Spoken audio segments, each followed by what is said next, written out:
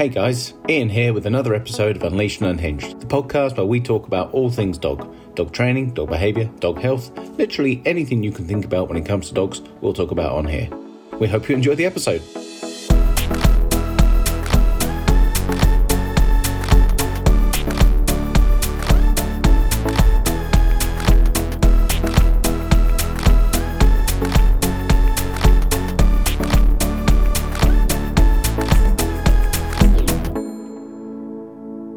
Welcome back to the show, everybody. Today we've got Jill Hassevoort from Jack and Jill Dog Training. Welcome to the show, Jill. Hi, Ian. Thanks for having me here. My pleasure. Why don't we start off with just, if you don't mind, just telling us a little bit about yourself and what you do. Yeah, sure. So I'm Jill. My pronouns are she, they.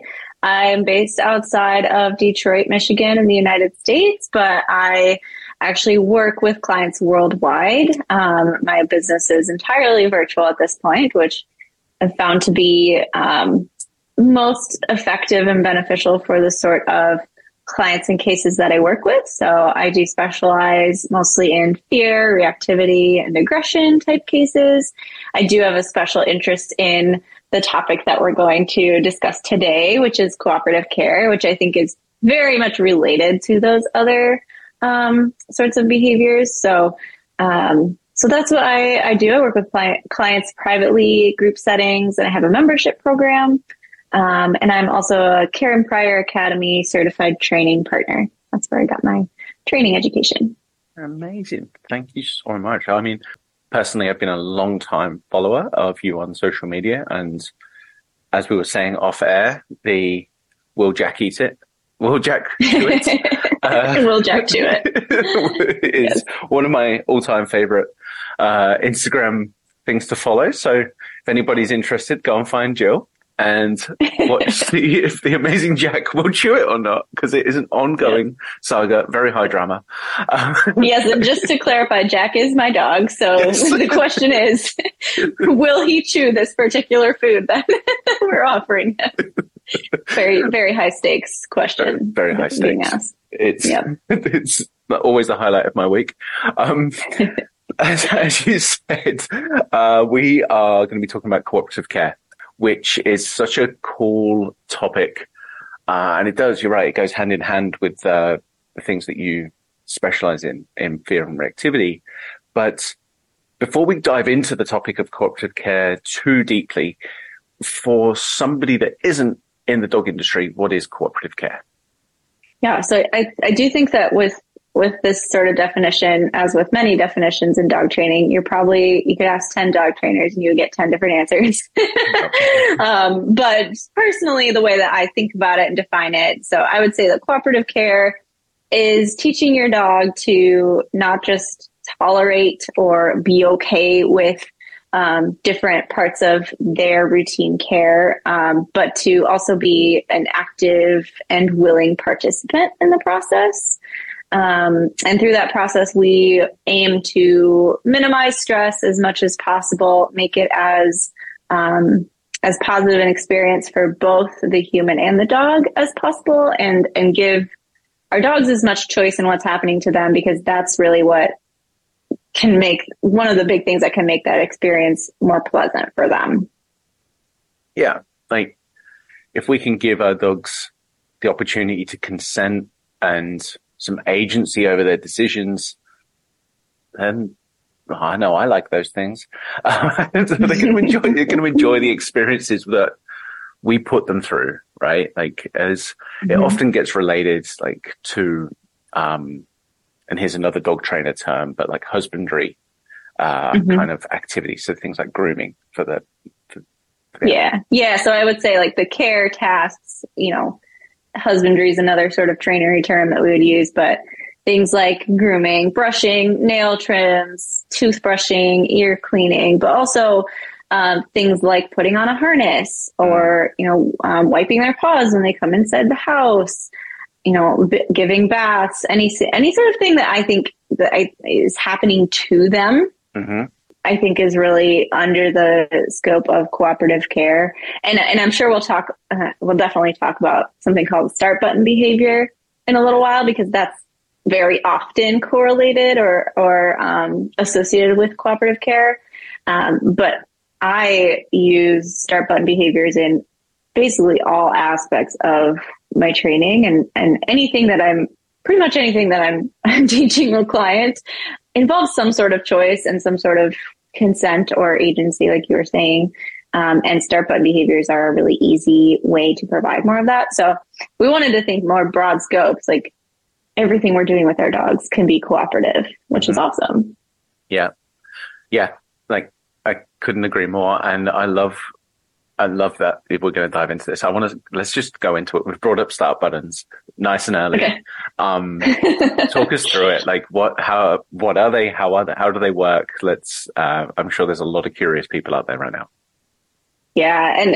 And maybe folks have heard this term, because I do think it's, at least, rather recently, it's sort of become like a hot topic in the dog training community. Like a buzzword. Buzzword, something that sounds really flashy and cool. But when you break it down, it's really quite simple. It's really just sort of teaching your dog a way to say that they're ready for whatever it is, whether it's like ready to do the next repetition of, a behavior that you're working on, or ready for this next step of the nail trim process, for example. I'll probably use nail trims as an example a lot, because that's one of the biggest, biggest cooperative care tasks that people struggle with, myself included in the past.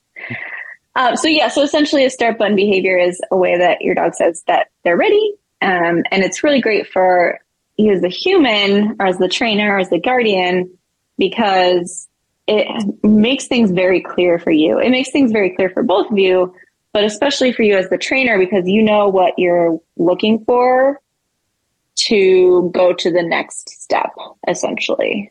Yeah. And I think without start button behaviors, especially for newer trainers, which is sort of counterintuitive, because something like a start button behavior sounds very advanced. Yeah. But I think it's especially helpful for more novice guardians and trainers, because it makes things very clear. Whereas without a start button behavior, we're still looking for how our dog's feeling about whatever we're doing, but it can be harder to identify, because sometimes when we're in the middle of it, we miss those more subtle body language cues, or we don't know so much about those subtle body language cues. So we don't know what to look for.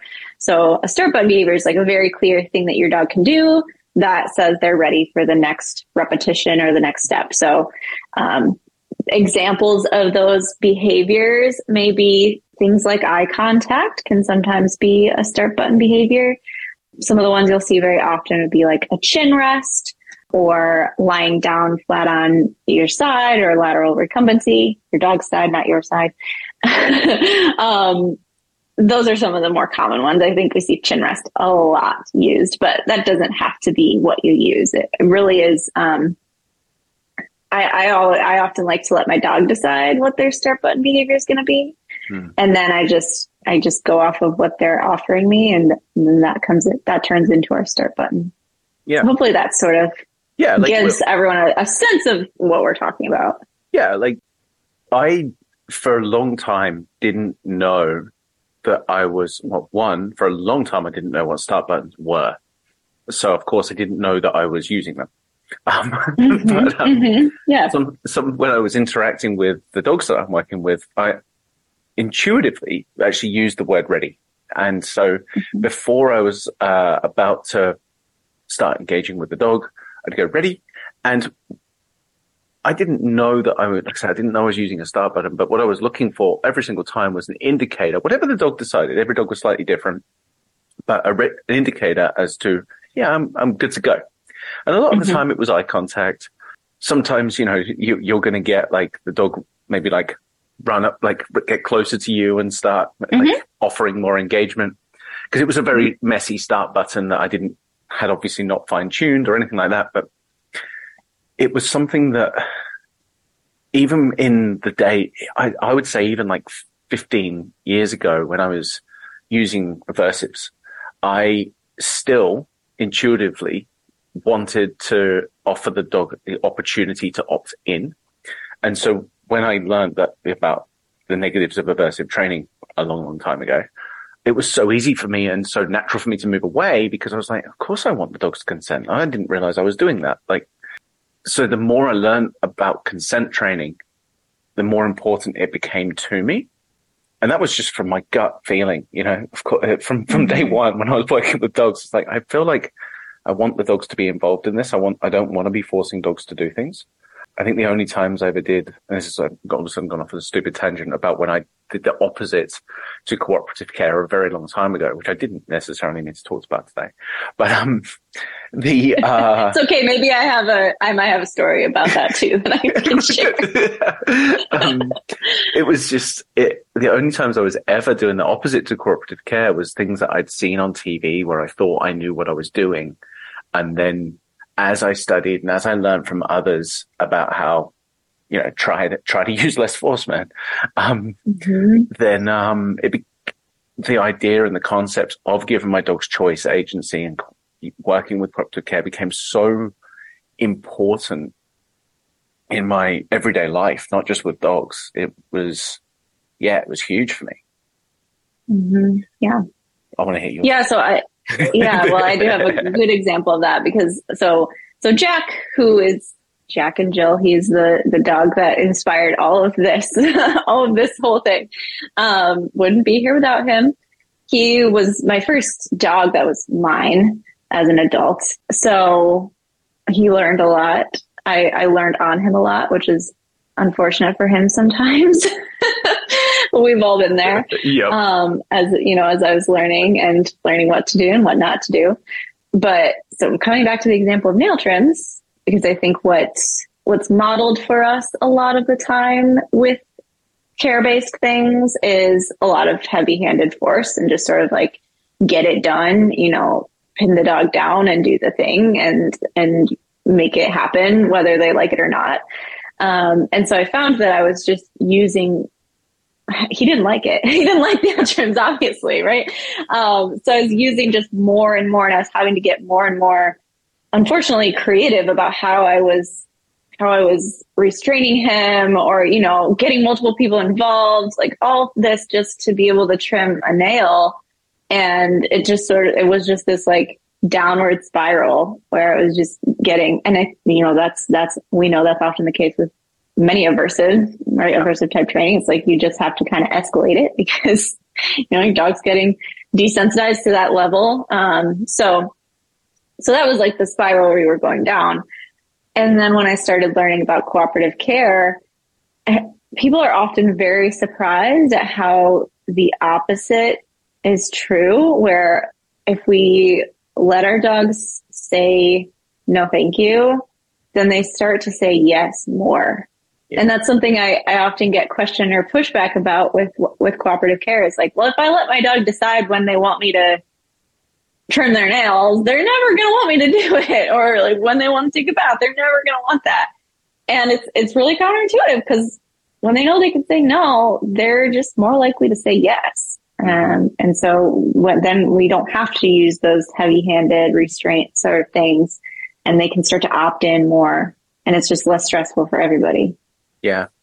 Yeah. Because it's not just a physical restraint that we're imposing. We're putting, it's a mental block. Like we become restrictive as personalities towards them, or it's the way they'll view us. They'll view us as being restrictive. And of course that's just going to put walls up. The dog's just going to go, no, I really don't like engaging with you like this. Like every time you bring that thing out, the nail clippers or run the bath or pull out the harness, you become a bit of a dick, and I don't want to be involved.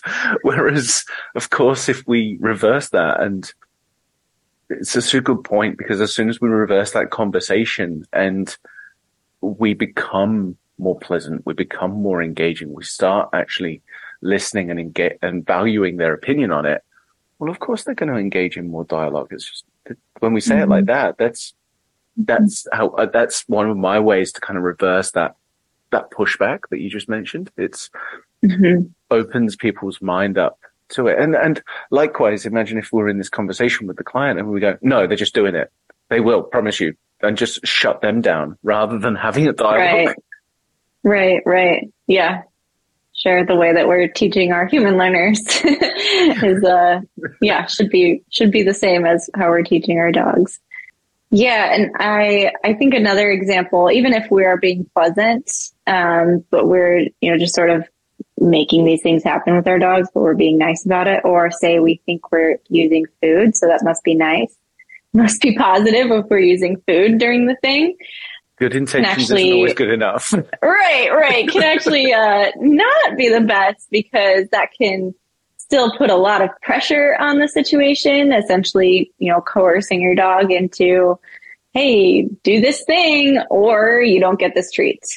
And just really sort of pressuring them into, I don't want to say the word cooperating, because that's what we want, but complying. Yes, exactly. Complying. Rather than actually cooperating. They just feel they have no other choice but to do it. And that can be whether we are physically forcing them or we're coercing them using things like high value treats and that sort of thing. Yeah. And I see people do it all the time. They don't mean to. It's, again, really well intended. It's the indecent proposal. It's like, hey, do you want to do the thing? No, I'll pay you. It's gross. Like, don't touch me. Like, it's not good. It's not. And you might get away with it once or twice. Yes. But in succeeding in those two, I'm going to put wins in inverted commas, because they're not really wins, because what we've done is poison the relationship. And for the longevity of that relationship, it's gone backwards. Yeah. That makes sense. Yeah. And that's another thing to be mindful of, is you have to think really carefully if that's going to be your strategy. And sometimes that is your strategy. Like, if this is a one-off thing where I just really need to get this to happen, and I know that the least stressful way to get this to happen right now is to bribe, essentially, using food. And it's a unique situation where I can, work backwards or work around it in the future.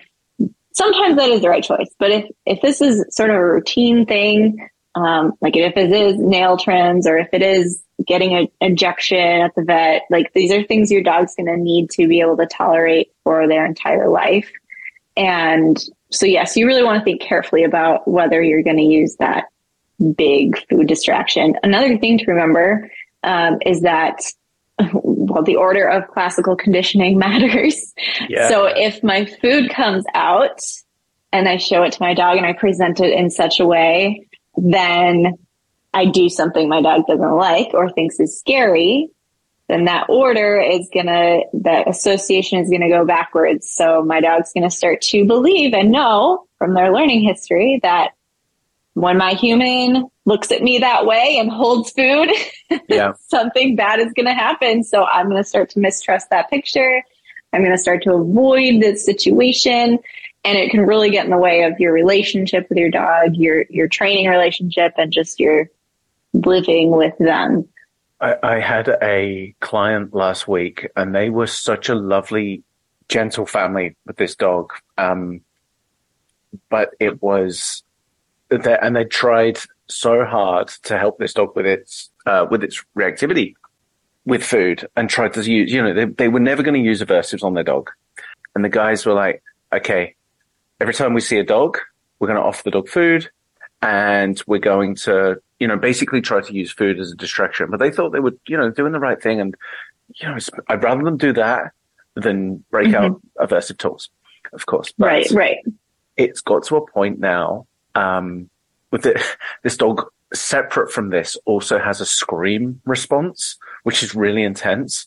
So if something spooks the dog, it's prone to screeching. And it's not a small dog. It's a pincer, but no. Oh Christ. But either way, it's it's a medium-sized dog and very loud. It's got to a point now, if you offer this dog food via the hand, it screams. Yeah. Because the association is that means there's a dog coming. Which is, and these guys were mortified. They were just trying so hard not to do the wrong thing by this dog, and they didn't realize it was such an innocent mistake. And that's why sometimes we say good intentions We need to understand those mechanics of classical conditioning. Otherwise, we get a bit backwards. Yeah, and I mean that's no shade at those guardians. No, they were doing the very best that they knew to do, and you mentioned we'd rather they do that than use aversives, and that's not just because we think aversives are mean, which that's a whole other rabbit hole. But it's also the fallout or the side effects of using food in a messy way. We can pretty easily undo that in a lot of cases versus, using something else in its intended way, right? Even like correctly, quote unquote, it's going to be a lot harder to undo that damage. But that's again, a little tangent. Even like an example of a cooperative care, one that I messed up with my own dog currently. When I go to clean his ears, so being a spaniel, he gets the ear infection. And if I go over to the treat counter, it is game on. He's like, yes, we're definitely getting treats. If I turn around and do anything apart from this one thing, the dog is so happy. But as soon as I turn around and sit down on the sofa with the treat, boom, he's the other side of the room. Because he knows that I'm about to go and get the ear medicine. I'm about to go and he's just worked out the whole pattern. He's like, don't do that. Don't do that one thing that I hate. And they're so good at picking up on those context cues.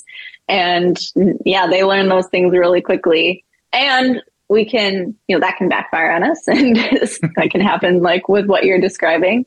But we can also use that to our advantage in cooperative care. Because dogs are so good at picking up on those patterns and knowing what's going to happen next and after that. And so if we make our cooperative care tasks predictable in such a way that we're starting at a non-stressful starting point, then that pattern, that ability for our dogs to pick up on those patterns is very beneficial, because then they know what to expect. And when things are predictable, they are less scary. Speaking as a person with anxiety, right? As I'm sure many people can relate to. If I'm going into a situation, like I'm going to a new place and I've never been there before, and I don't know what it's like. If I know where to park and I know which entrance to go into, and then who do I talk to after that? If I just know those simple little logistical things and know what to expect, I feel a lot more calm and a lot less anxious. And so the same is true for our dogs, that predictability mitigates the aversiveness of the experience. And that's true for cooperative care. But again, it's true for any sort of behavior modification that we are working on with them.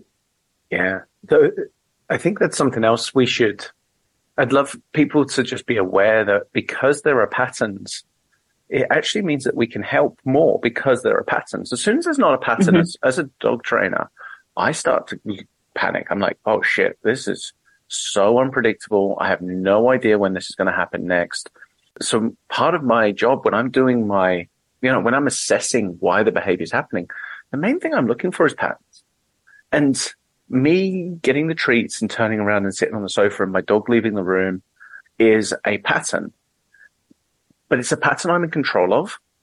And that in itself is something that people can use as it.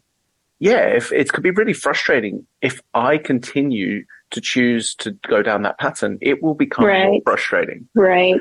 Yes, exactly. But if I go, okay, I'm aware of where this sequence and this pattern deviates to a direction I don't want it to go. So I'm not going to go down that route. I'm going to change my own pattern and I'm going to help the dog learn a positive prediction rather than a negative one. And all of a sudden that's empowering for me, which then empowers the dog. And that really helps the relationship no end, right?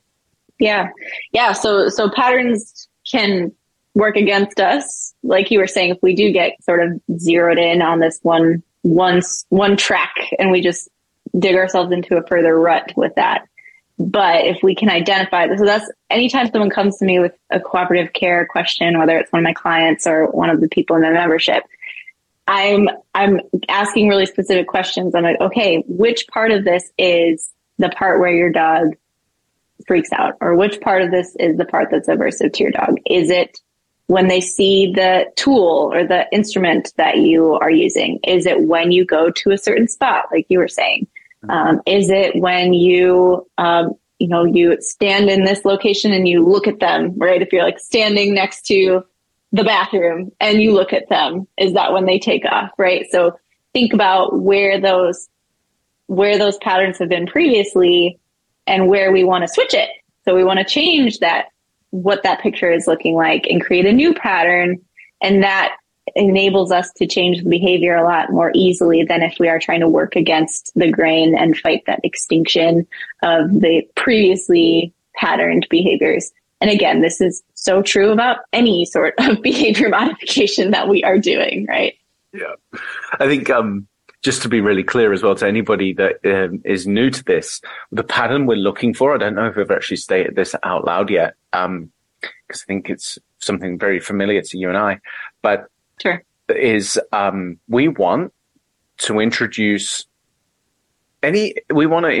something and then make it positive. So, for example, coming into the bathroom, make that bit positive.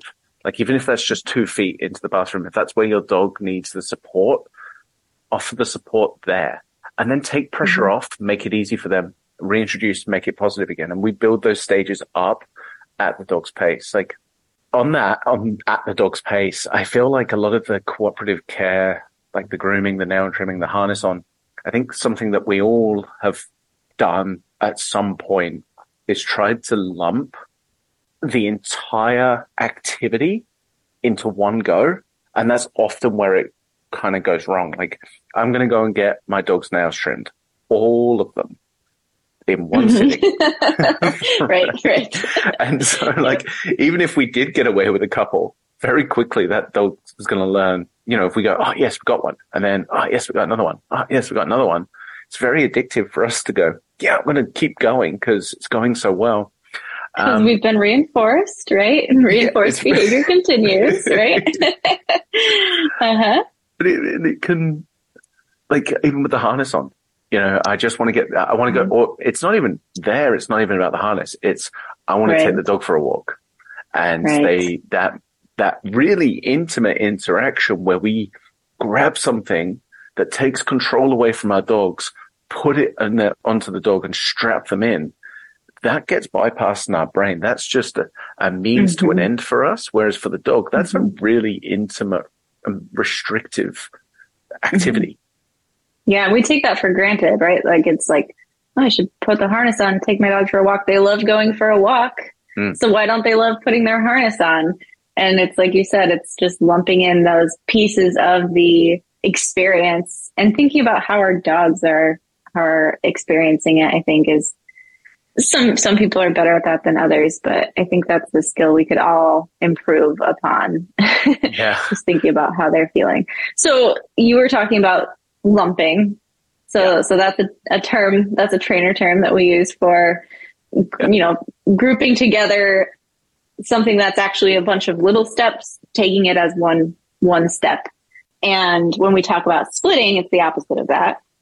Sometimes and I know for me in the past, it's felt this way. Sometimes when we think about splitting, it feels very slow. It feels like, oh my gosh, I have to break this down into teeny tiny steps and I'm never going to get anywhere. And I have to keep going back to the step before and I can't actually make progress. But it's, again, a counterintuitive thing where slow is fast and fast is slow. Yeah. And if we actually break things down in the long run, we are going to get there a lot faster than if we just get it done. Because then in that case, in the long run, maybe we spend 5 minutes chasing our dog around the house to try to put their harness on and to get them to take them for a walk. If you're taking them for a walk every day or maybe multiple times a day, then those 5 minutes add up and those 5 minutes are going to get longer as your dog continues to learn that they can avoid this unpleasant experience if they just stay out of your reach that much longer, arm's length plus 2 inches. And so that's actually going to take you a lot more time in the future than if you spend those 5 minutes slowing it down and putting the harness out and letting your dog approach and giving them a treat and then letting them move away. Like you said, take some pressure off and just slow that process down. Yeah, maybe it will take 5 minutes. Maybe it will take 10 minutes the first few times that you do it. But then after that, it's going to take less and less time versus the opposite. When we just lump all that together and give it in one go, it's going to start taking longer and longer if it's something our dog finds unpleasant. We see it in so many aspects of dog training where the quick and nasty method gets results really fast, but then we quickly see a plateau and then often see a decline. And so you're absolutely right. Like long term, that is not the fastest way to do it. You know, if you broke that down over a 6-month period or sometimes 1 month period, you know, get the harness on, rush them out the door and go for a walk. Well, that in a couple of weeks' time can very quickly become that 5-minute chase around the house. And then another couple of weeks later, you're not just chasing them around the house. Once you let them off the lead, then all of a sudden you chase them around the park. Because when I see that with people, they'll call me and they'll go, "Oh, I've got a recall problem." They might not even call me about the harness. "I've got a recall problem." And I'm like, "Okay, we'll go out for a walk then. We'll take them out. Go on, let's get the dog ready." And they'll then spend the next 5 minutes chasing their dog around the house to get the harness on. And I'm like, "You don't have a recall problem in the park. You've got a recall problem, period." Right? Like you got an approach problem, right? It's not even just about recall. It's just your dog doesn't want to come near you because they know that unpleasant things are going to happen. And when you call them, that means unpleasant things happen. Yeah. And then when I say to them, "Hey, look, we need to work on this in the home before we practice this outside," they're kind of baffled because in their mind, well, I do get out the house every day. I do get the harness on the dog every day. And it's really annoying for me when he doesn't come back in the park. But the thing is, that's the annoying part because that's where you've got least control. That's how your dog feels. That's how your dog feels, like in the apartment. Yeah. Yeah. So it's really important. Like it's the same thing. And that cooperative care, like that, it goes all the way into recall and engagement training, doesn't it? It's not just your husbandry and your grooming. It really is that relationship between the guardian and the dog, right? Yeah, absolutely. Yeah. And like you were saying, that lack of control that person is experiencing when they can't get their dog to come back to them at the park, that's what our dogs feel like most of their lives, right? Like we take so much of their control away from them. Like we just part of living as a dog in the human world, like that's inherent. We can't entirely avoid that. There's no way that we can just give our dogs 100% control of everything all the time. That's impractical. That's not what we're suggesting. But what we are suggesting is finding as many ways as possible to increase that control. Cooperative care is just one of the ways we can do that. But it is so usually it's a daily sort of occurrence. Like, you know, once people start to learn about what cooperative care means, I think I see this in my clients a lot. They start to think about, they realize how many different areas it applies. So we may start thinking about, I want my dog to be cooperative with their nail trims, and I only trim their nails, you know, every couple of weeks or whenever. I trim my dog's nails a lot because I think it's fun because we teach it as cooperative care and they enjoy it too. I'll try to get Gracie to go eat a reset treat just to give her a break, and she jumps right back on the couch where we do our nail trims. Like, she's like, "No, you can't get rid of me. I'm not done. This is fun." Like, imagine that, right? Some people are hearing that like, "No way, that would never happen." I'm telling you, Jack does this, and he used to be the dog who would cower, hide, run, do everything in his power to wrestle away and get away from nail trimming. So it is possible. And then I lost my train of thought. Oh, so, so little ways that we can give some of that control back to our dogs, and cooperative care is just sort of a starting point. I think once we learn that communication or that language that we can share with our dogs, we start to see all the different places where it can apply in our day-to-day lives with them. And it just makes living with them a lot better, a lot easier, and probably for them makes living with us a lot more pleasant. Yeah.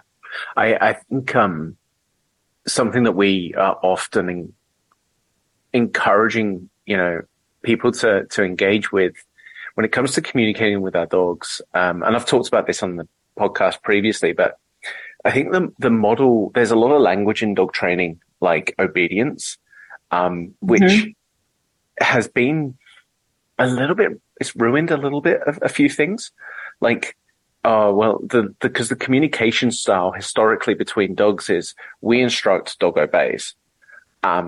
Whereas what we're trying to encourage people to engage with is a dialogue where, if you make a suggestion, if you ask something, if you indicate you want to do something with your dog, you're waiting for the dog's response, and we're engaging in a dialogue back and forth. Now, like you said a second ago, the idea of giving our dogs ultimate freedom is just not reality, right? We live in a human world. We have got to do certain things with our dogs, but it doesn't mean we have to be assholes about it and just bully them into stuff. We can make it pleasant for them. And engaging in that dialogue is a really respectful way of doing it. For me as well, it comes back to us, is that relationship as well. It's so much nicer to be in a relationship like that, like for both parties, in my opinion. Well, I don't know how you feel about that, but. Well, I agree. I figured. No, I'm just thinking of like, I always talk about these. This is not my terminology, but we always talk about no choice moments in cooperative care and in just living with our dogs, where there will be times where something has to happen for your own safety or your own well-being, or sometimes for my safety and well-being, where something has to happen in this moment and you don't have the option to say no. And we also need to have, this is a little bark. We also need to have ways to communicate that with our dogs, because we need to, we want to use our start buttons in our cooperative care to tell them when they do have a choice, but we also have to be able to inform them when they don't. And that's also making those things really clear and distinct is one way that we can not undermine our progress. Because I know that's another thing people are often concerned about with cooperative care, is that I'm breaking things down and I'm going at my dog's pace, but then, there's an emergency that happens. And so we have to, get something done at the vet, or we have to get in the car, or, something like that. And we're working on doing this slowly, but now there's an urgent situation. One I've been is, say your dog theoretically, not that this is ever, Gracie's never done this, but theoretically rolls in a stinky rotten fish. Right. and we're working on baths being cooperative and pleasant, but we haven't gotten to the point where we can do an entire bath with it, with it being pleasant and cooperative. And then she, theoretically, she would never do this. Rolls in a stinky rotten fish. Theoretically, right? So we can find ways to differentiate that for our dogs and let them know this is not a choice time. We have to do this. And making that more clear helps ensure that we're not setting back all our progress, as opposed to saying, here, you have a choice. And then they say no. And you say, oh, just kidding. We have to do it. That's for sure going to undermine that relationship you've built and all of that progress and rapport that you've built up with them. Yeah. That's just a real quick way to undermine that and undo all of that work. But having different ways to communicate. I love this. Can you give me an example of how you might communicate this is a no choice moment? Yeah. Yeah. So in that example, theoretically, this is all theoretical. Yeah. Gracie doesn't even roll on her back. Yeah. No, of course not. Never. Everyone who sees me on Instagram knows that it's immediately an entirely bold-faced lie. Constantly rolling on things. So the way that I've communicated that with her in the past, so there's lots of different options. I'm not saying this is the way to do it for your specific dog. There may be a better way, obviously, but this is just what's worked for us. Is that when we're working on cooperative care baths, where she's hopping in on her own, I'm not touching her, restraining her in any way. She has the option to jump out at any time. I'm using treats periodically throughout the whole process. So that's what our cooperative care picture looks like. And then the no choice moment, what that looks like is she's wearing a collar. So that's another difference. That's a context cue for her. If she's not wearing a collar and we're in the bath, this is choice. If she is wearing a collar, this is not a choice. And during the process, I just keep my hand on her collar through the entire bath. So it's a one-handed bath. It's a little clumsy for me, but I just keep my hand there, switch hands when I need to. The bath happens. And then at the end, the treats happen. So the way I'm using food and then the way that I'm setting up the picture, is different. And I will clarify too, that with the collar, we've worked on me holding her collar being a positive thing and her not being, upset by that. And I'm also not, I say touching her collar because that's really what I'm doing. Like I'm not holding her, not restraining her by I'm not strong arming her to stay in. It's just that way of me telling her, like, we're staying here. There has been, a moment or two where you're like, could I please get out? And I just say, sorry, not right now. Like we're staying here. And my goal is that the times I have to do that are vastly outweighed by the times that I make it a choice. Yeah. So I really only want to use that no choice if I absolutely have to. And even sometimes, she'll roll in something else and it's not that terrible. And I can just use wipe her down, do like a sponge bath, and we don't actually have to do a full bath. So I'm going to avoid that no choice moment as much as I possibly can, but I still want to think, sometimes think proactively so I can have this plan in my head of, all right, if I need to get this thing done, how can I make that look as different as possible for her so that she can differentiate these two scenarios. Mm-hmm.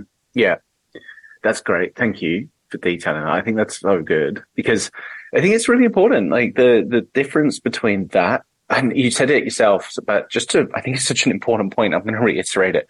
The difference between that, you're going to have moments. I think dogs are also aware of this to some degree. Or they just seem to be just as forgiving as us. In a relationship where there's a lot of trust, in every relationship, there's going to be moments where one party doesn't get their way. Mm-hmm. And if we go about those moments like you just described, that is pretty much the goal, right? That's the end goal to get there. And those moments aren't always pretty. They're not always, they're often times when we're frustrated. They're often times when the dog's frustrated. Neither one of you both of you would probably rather not be doing that, right? But you go about it with that approach, it's going to be so much more healthy than, strong arming and using too much restraint. And definitely, I think the point that I was going to reiterate was if you go into it with you've got a choice, not really, that's going to burn the relationship. Like I've got this really cool client. For a long time, I was using this analogy around the relationships around it's like an account, right? Every time you Mm-hmm. put, you do something positive, you put deposits into your account and you build up your trust account. Mm-hmm. Every time you do something negative, you make a withdrawal. And I was using that for a long time. And then this client who is a banker, more importantly, a father, he said to me, yeah, that's all well and good, mate. But every time you make a withdrawal, it comes with interest. And it Mm-hmm. doesn't, they're not equal. And so your point on, I try to make sure that the negative ones or the no choice ones, not necessarily negative, are minimal, but I really try to make sure that the ratio is far higher for the consent ones, because every time I do make a withdrawal, I don't just take that much out. I've got to account for a bit more as well, because those stick in the Mm-hmm. memory. You can have a relationship with somebody for years based on, all nothing but good things. And then they can break your trust in an instant. And you're like, oh no, they're a dick. And you might have known them for years, right? Yeah. It's one of these things. Trust is earned. But it can be hard earned, but it can be very easily broken. Mm-hmm. Yeah. Yeah. And not only do I want to make sure that those consent-based or choice-based experiences far outweigh the no choice ones, but I also say I haven't prepared myself for this eventuality. Like an example is that, my dog is chewing on a stick and they get a piece of the stick stuck between their teeth and I need to get it out and it's bothering them and they're pawing at their face and they're making all these weird, faces with their mouth trying to get it out and they can't get it out. That's not something I've practiced before. I have not just done cooperative care sessions to try to build up to that point. That's not something that's on my list. So I get it done. And then I make a mental note of that. And I think, how can I make that better in the future? How can I minimize that stress? And an important thing too, I don't know if I've pointed this out already, but if so, I'm reiterating it because it's very important, is that our goal with cooperative care is almost never, I'm going to say, to completely eliminate any stress or discomfort that our dog is experiencing. That would be nice. But with a lot of these things, they're not fun. They're not inherently pleasant. Like, it's Right. Some dogs really love water and a bath is going to be super fun for them. Great. But for a lot of dogs, there is going to be some level of like, I don't really want to do this, or this is kind of uncomfortable. Like sometimes uncomfortable things do happen and we're not going to completely make that positive. That's especially true if our dog already has a negative learning history or aversive learning history with it. So if they already have trauma around vet visits or they already have traumatic experiences with nail trims or brushing or whatever it may be, we're probably never going to get to that point where that is 100% stress-free.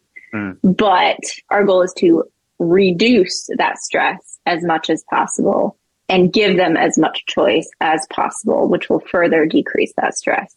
So I'm not expecting that my dog is going to, and speaking about my example again with Gracie, who has some trauma related to vet visits, I'm not going to expect that she is super thrilled and enthusiastic and wiggling on up to the veterinarian and just so happy to be there.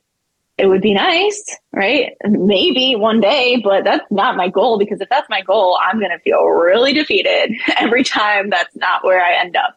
So I want to have a reasonable goal, and my goal is just to reduce that stress as much as possible. So I think, so this relates back to those situations where I haven't prepared specifically for that situation. It's maybe going to be a little unpleasant, but if I have built this relationship of trust, which we are using a label, which could really be benefit with some operationalizing of what that actually looks like. But if I have built up this way to communicate with my dog, I can pull from that framework of communication to make those emergency or surprise situations more predictable, again, coming back to predictability, and less stressful, therefore less stressful for them. Yeah. I hope that made sense in some way. I think that was It makes total sense. all over the place. No, not at all. Like the point of the point around it doesn't. It's not always going to be rainbows. In fact, it might never be rainbows. And I feel like sometimes that's some like shade thrown at the force-free community. I was just going to say, yeah, like it's like, oh, not everything could be Christmas. No, we didn't expect it to, you moron. Like it's, it's, you're making our point for us. Thank you. Yeah, it's life, and yeah, life happens, and that seems to be an argument. Aversives are going to happen. It doesn't mean that we have to add more into our training and our care plan. Like the relationship I had with my old dog, my first dog, is vastly different to the current relationship I've got with my dogs now. And it doesn't mean that I love my dog less or anything like that, but I gave her far less agency and choice. And as I look back, I don't lose sleep over it or anything like that, but I certainly have moments where I go, oh man, I could absolutely have done better. I've been better. And it normally comes down to those factors. Like you learn though, right? Like, you know, I feel like a lot of us, we can get hung up on that guilt. And I think it's important to be aware that I did those things, but it's also important that they don't cripple me. And I use them as motivation to continue to strive to be more, engage more with my dog, to listen more to my dog. Because yeah, like I say, the relationships, there's no less love. There's no less connection on my end. Right. But there's times now where I'm like, oh man, I really wish I'd given my dog choice in that moment. And I just didn't know better. I just didn't know better. Kind of went up. Yeah, I think you were mentioning before that this approach or this philosophy is not just, this mindset, I guess, is not just specific to cooperative care, husbandry tasks. It is sort of just the way that we're entering our relationship with our dogs that is so contrary to the traditional, obedience and command and response and, our dog listening and us having control over our dog and them doing what we say. It's flipping that pretty much on its head and saying, no, actually I want my dog to be in control in some certain situations, knowing again that for a lot of situations, living with a human, they're not in control. And that isn't fun. That doesn't feel good. So we want to make those opportunities for control. We want to give them those opportunities, and cooperative care is just one of those ways that we can do that. Yeah. Yeah. Is there anything else you want to add to the conversation today? I feel like we've covered so many cool things. Is there anything else you think it'd be good if people heard that? Yeah, I was just sort of thinking, okay, if I'm a dog guardian listening to this, this all sounds great, nice, awesome. Where do I start? Like, if I want to get started with cooperative care, what do I do? What does that actually look like? Yeah.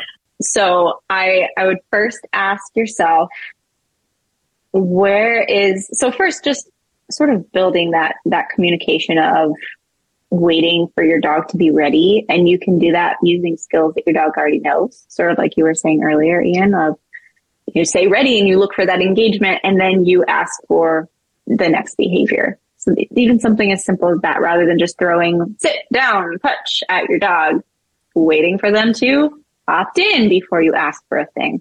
That's a really simple way to start to build that communication with your dog. And then thinking more directly about the care task or the project that you want to work towards. Say it's nail trims. Think and find out where is a starting point that's not stressful for your dog. So where in that process, that sequence, that pattern of events, where could you start that they're not going to be stressed or avoidant? And maybe that is just simply that you walk into the room or you walk over to the spot where the nail clippers are kept. Maybe you touch or pick up the nail clippers, and that's your starting point. Wherever your dog doesn't go right into, nope, avoiding that. So that's your starting point. And then think about splitting that experience down, like we were saying before, how you're going to let your dog communicate when they're ready for the next thing. You can start that really simply with something that they're not already stressed by. So when I'm teaching this with my clients, sometimes we will start, if our goal is nail trims, we'll start by holding a toy in our hand rather than the nail clippers, because our dog doesn't have a negative experience with that toy. And so then we work on that. Another thing we want to learn or think about our prerequisite skills. What does my dog need to do or know in order to complete this project? So in nail trims, one thing that my dog needs to know is that I'm holding something in my hand and I'm bringing it towards your foot. That is a skill, right? We're breaking that out from the rest of it. So I might hold a toy in my hand, and each time they say, all right, go ahead, I'm bringing that toy progressively towards their foot. And that might take like 4 or 5 repetitions before they're like, oh, okay, you're going to touch my foot with that. I don't care. Yeah. Right. It might take longer. It might take less time. It just depends on the dog, but we're finding a starting point that's not stressful for them. So holding a toy in my hand is not stressful for most dogs. I'm not going to say all, but most dogs. And then the skill of, now I'm going to touch your foot with this thing. Starting there. So starting with a skill that our dogs either already know or could easily learn, and a version of that end goal that is not stressful for them. And then you just put those pieces together. You work towards things that are progressively more like that end goal. So I'm going to go from holding a toy to holding a pen, because the pen is hard, like the nail trimmers are, right? So not like a soft, squishy thing. It's now this harder thing that's going to come and touch your foot. And then swapping back to the nail clippers once we've built that skill of touch my foot with a thing in your hand. Yeah. And just gradually work towards that in as little steps as you can think of, really. Because if you have smaller steps, you're going to be able to go through them more quickly. It's better to have, start with less than you think you need so you can progress through that than to jump too far ahead and have to backtrack. Yeah. And I'm gonna add a little bit in here. We touched on this earlier around how long this might take, and something that I think is so important when it comes to just your overall life with your dog and how this ties in is we often put emphasis on these big tasks like cutting the nails, like going for a walk. But the value that is, you're going to get more value out of your relationship, and you're going to get more fulfillment in general if you invest that energy into making it a healthy interaction. I'm going to go back to the harness for a second, because the walk is something that we think, the dog will love it, right? So the walk could look like, well, I grab the harness, I chase the dog around, I restrain the dog, I put the dog in the harness, we go for a walk, he gets to run around, he doesn't come back, I get the dog, I restrain the dog, I bring him home. That is probably a pretty stressful hour of you and your dog's day, rather than a fulfilling, enriching hour of your dog's day. And I think we can get hung up on, well, my dog, he needs to walk. Whereas I see far more value going, you know what, if you've got an hour, you've got an hour spare for your day. I want you to invest that in communication, building a relationship, building a rapport, just building that connection through cooperative care. Like if it takes you half an hour to put the harness on that way, or not, to invest 20 minutes of getting closer to building your dog's trust around putting the harness on, and then just spending some time on the sofa. That is going to be a much more pleasant hour of your day, for your dog's day, and it's not going to be detrimental for future things in your relationship with your dog. Sometimes we have to zoom out of what our expectation was. On a micro level, we talked about patterns and how if we go down the wrong rabbit hole, we can go down the wrong rabbit hole. But if we zoom out of that, take stock and go, do you know what? I don't want to go down that rabbit hole anymore. I want to reinvest in something that builds trust, builds relationship, builds connection. It's going to pay off in the long run in so many different ways. And sometimes we get way too hung up on that end goal, and we just keep pushing and pushing and pushing for it. And we, rather than getting into the pattern, we get into a rut that gets harder and harder. We're spinning our wheels and it's getting deeper and deeper. And surprisingly, sometimes just like totally dropping it for a period of time, a couple of months. Don't even touch it. Don't go near it. Don't look at it. Don't think about it for a couple of months, and then come back to it. Surprisingly, behavior has changed in that amount of time, and your dog has learned different things in that amount of time. And so you start somewhat over, and they're in a better place to learn what you're trying to teach. You're maybe in a better place to start to try to work on it because you're not so frustrated because you've been trying and it hasn't been making a difference. So just like you're saying, take a step back, focus more on your relationship and what you both enjoy than this one thing that's eating you up and making you frustrated and making you mad. And I will also say that we've talked about going at your dog's pace, and that is very important. We don't want to push them too far too soon to where they're, I said revolting. They're trying to avoid it, but also I sometimes get very sad when people talk about how long positive reinforcement takes, and it takes so long to work, or speaking more specifically to cooperative care, that, I hear people who say that like they've been working on nail trims for 3 years with their dog, and they're finally getting to the point where they can touch their dog's paw. So then, if that's the case, I have a lot of questions. Why is this taking so long? We should be seeing progress. If we're not, maybe we need to back up and ask other questions. Like, is there something physical going on here that is, is your dog in pain? And is that why they're so avoidant of having you handle their limbs?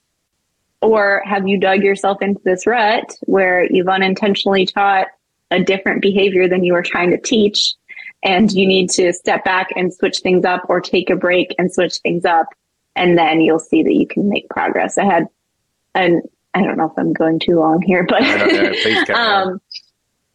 I just recently was talking with a client who had been working on nail trims with their dog, and they kept getting to this point where they had a Dremel that was going. They worked on all these different prerequisite skills that they can pick the dog's paw up. The dog can hear the Dremel going, and that's happy for them. They can use the Dremel on something else other than their dog's toenail. I don't remember what it was. I think maybe a chopstick or like some wooden skewer or something.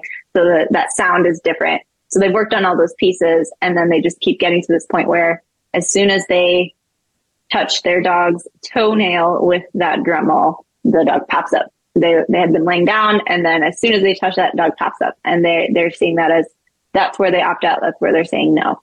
And they keep getting there, and they keep getting there. And they've worked on all these different approximations, and they've worked on breaking it down in all these different ways, every single way that I could think of. And they keep getting to that stuck point where that's where we can't go any further. And so what I suggested was just do the whole thing differently. They've been, in this same they've been in the same spot. They've been using this specific mat. They're doing it at this time of day. The dog is doing this behavior first.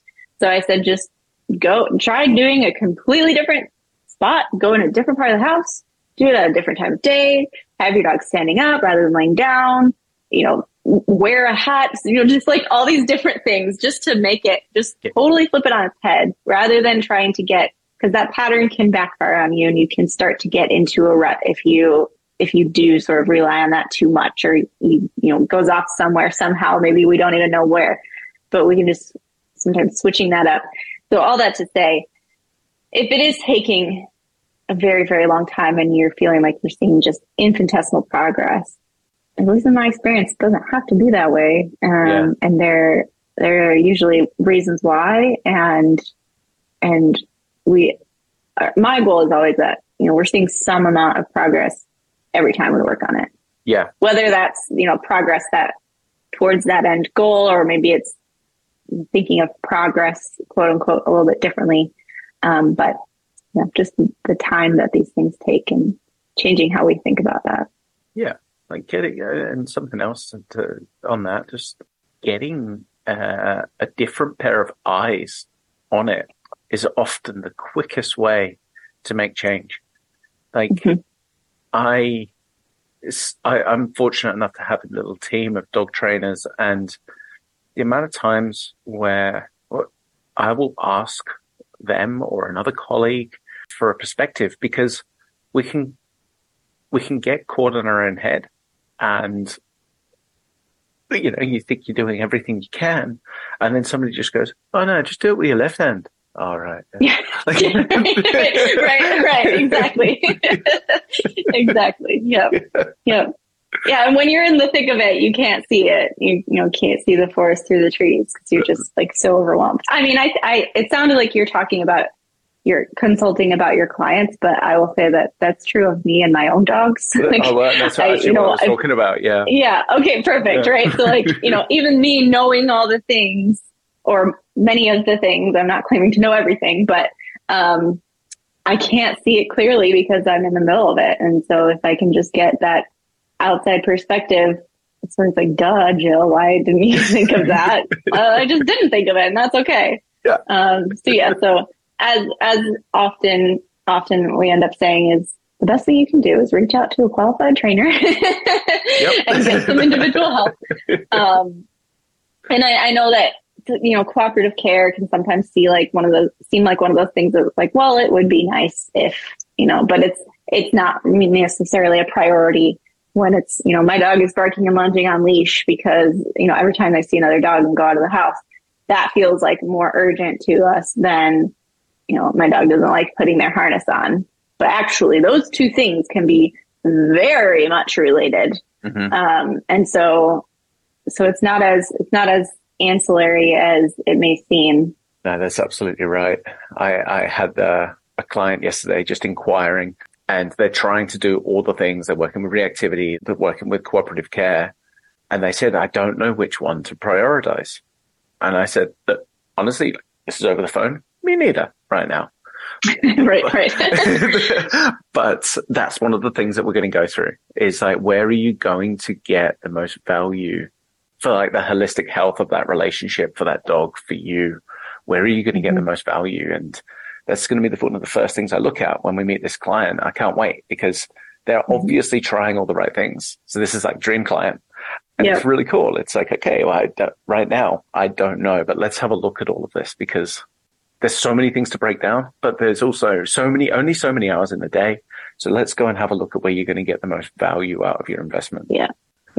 I love those sorts of clients too, where they're doing all the things, but something's not lining up. And I think those are maybe becoming more common as social media expands and good information is more widely available, which is great. Yeah. But then people do sort of get overwhelmed and don't know what to prioritize or what to work on first, second, third, or, they've got all these different puzzle toys and different things they're doing with their dogs, but they're just sort of throwing spaghetti at the wall and seeing what sticks.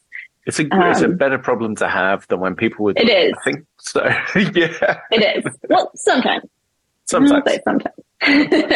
Yeah. Usually, sometimes you go in there and you're like, you've not done much, but now we have a clean slate. Right. Exactly. We have all the options open to us. Yeah. That's great. Yeah. Jill, we're gonna wrap this up right now. I want to, if you don't mind, just letting everybody know where they can find you. That'd be fantastic because I know you've got some amazing resources out there. You do some awesome work. So the more people that can find you, the better, the happier dogs will be, and the better people will be. Oh, well, thank you. Yeah. So the easiest place to find me is going to be Instagram. That's where I am most often. You can hang out and participate in Will Jack Chew It Wednesdays, like we were talking about at the beginning. So Instagram at Jack and Jill Dog Training there. And then, you can also find me through my website, which is jackandjilldogtraining.com. those are going to be the main places to find me. And I would love to have folks introduce themselves. If they find me on here and want to say hi, I would love to connect that way. Amazing. Thank you so much for joining me today. It's been a pleasure. Yeah, thank you so much for having me. This was fun. Thanks so much for listening. That's it for this week, guys. If you ever want to ask questions, give feedback, or just provide some suggestions regarding the podcast, find me on Ian Shivers Dog Advocate on Instagram. I'll be happy to help. If you're feeling really generous, leave us a review on whatever platform it is that you're listening to this podcast on. And if you want to nerd out more with us, then find our sponsors, because they're the ones that make all of this possible. See you next week. This episode is sponsored by Canine Caregivers. I've had so many people reach out to me over the years, not knowing where to turn to online for reliable and consistent advice on how to raise a healthy and happy dog. The information out there is hard to navigate, it's hard to know who to trust and who not to trust, and frankly, some of it is just downright dangerous. That's why we created Canine Caregivers, a place where you can come and get educational resources and access a supportive community founded on the care approach for people just like you, whether you've just brought a dog into your life or you've got a dog that is experiencing some unwanted behaviors. The content is updated regularly, and we constantly keep in touch with our members to make sure that we are bringing relevant and up-to-date content that truly matters to you. There's different tiers of membership for different needs, so you can be sure that you don't have to break the bank to access the information that can literally make all the difference to the quality of life between you and your dog. Head to caninecaregivers.com.au to learn more.